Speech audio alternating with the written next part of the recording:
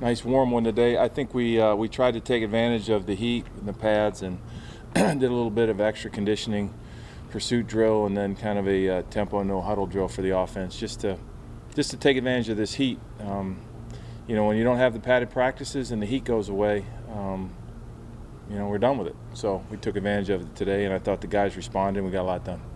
Today your last padded practice? We're going to be in shells tomorrow, but we'll practice in pads next week. So prior to Jacksonville. So today is Thursday, right? In our world, so tomorrow will be a Friday practice, and then Saturday, and so on. So. Sorry about that. Saquon, he had a wheel route today, similar to the play he got hurt on. Does he look good as new to you? Yeah, he had a good day. He's been practicing. He practiced well yesterday and today, and yeah, he looked good. Is he limited at all, or you let him go full practice at this point? You can reveal to the world that he's out here practicing full. Well, let's reveal it. Yeah, it's fine. I know I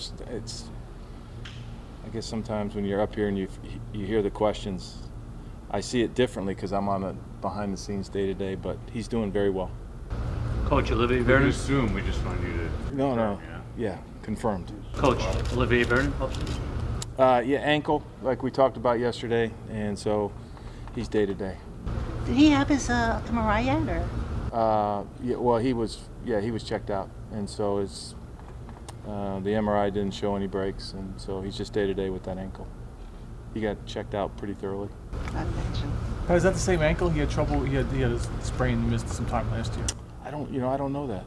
That's a good question. So we'll see. Saw Romeo getting some reps with the ones today. What have you seen from him in camp? He's done a good job. He's actually he's caught our eye again. You know, I tend to watch edge players, so Romeo and obviously what Lorenzo's been doing, and you know, they can crank up a pass rush, and I think he did a good job today, based on what I saw.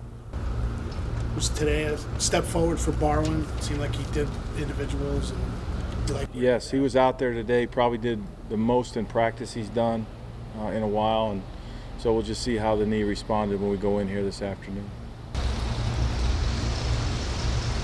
When it comes to make decisions on roster spots, do you have a preference if it's a young guy and an old guy, all things being equal? Do you lean toward the veteran, or you want a young guy? Or?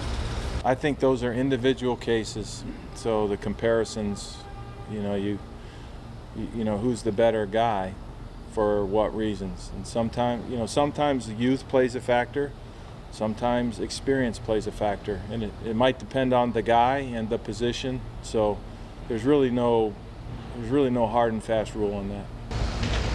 You've talked about team chemistry a good amount in this camp. Are there things that you look for to gauge, you know, how the team is doing in that? Yeah, I guess we've done this long enough where we sort of remember when teams were close and have built the chemistry, and then, you know, we've all coached in years where it was, you know, and I think I'm just looking for those indicators, and I see a group of guys that really believes in themselves, they believe in each other, and, you know, I like the path we're on. We still got a long way to go, but I like the direction that our team is heading.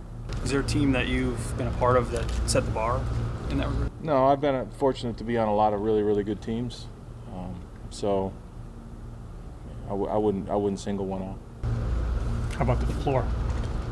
And I've been on a few that were sort of medium that way, so and I won't single them out either. Pat, how do you evaluate Eli Apple's preseason so far? I think he's done a good job. I think he's out there, he's competing. You know, I think he's playing against some pretty good wideouts in practice. I've liked what he's done in games, and you know, I watch for the connection on game day. You know, and I think he's shown that in the last 3 games. I'm sorry, connection on game day meaning? Connection in the game, in the flow, knowing what's going on, covering your guy, competing. If you get beat, come back, keep competing, and so kind of that in-game connection. And I think I've seen really good stuff. Pat, a year ago when we were talking about this team, everybody would sit there and say they have a chance to go to the Super Bowl. Do you like the fact that pressure is in the air this year? You know, I just told the team today, and I'll say this: I'm not into predictions. I told the team today, really don't even worry about Jacksonville. Let's just try to make the rest of today as good as it can be. and then we'll see where we go with it. You know, I remember the feeling we had last year. Sam Bradford gets hurt, Teddy's not in there. We start Case Keenum, and everybody was, and the message was, hey, listen, let's have a really good practice and get ready to play the next opponent, and then let's just be better than them on that Sunday, and then see where it all, you know, falls. I think, I don't know, I'm not smart enough to predict, but I'm smart enough to stay in the moment and try to make it as good as it can be. I like it. Anything else?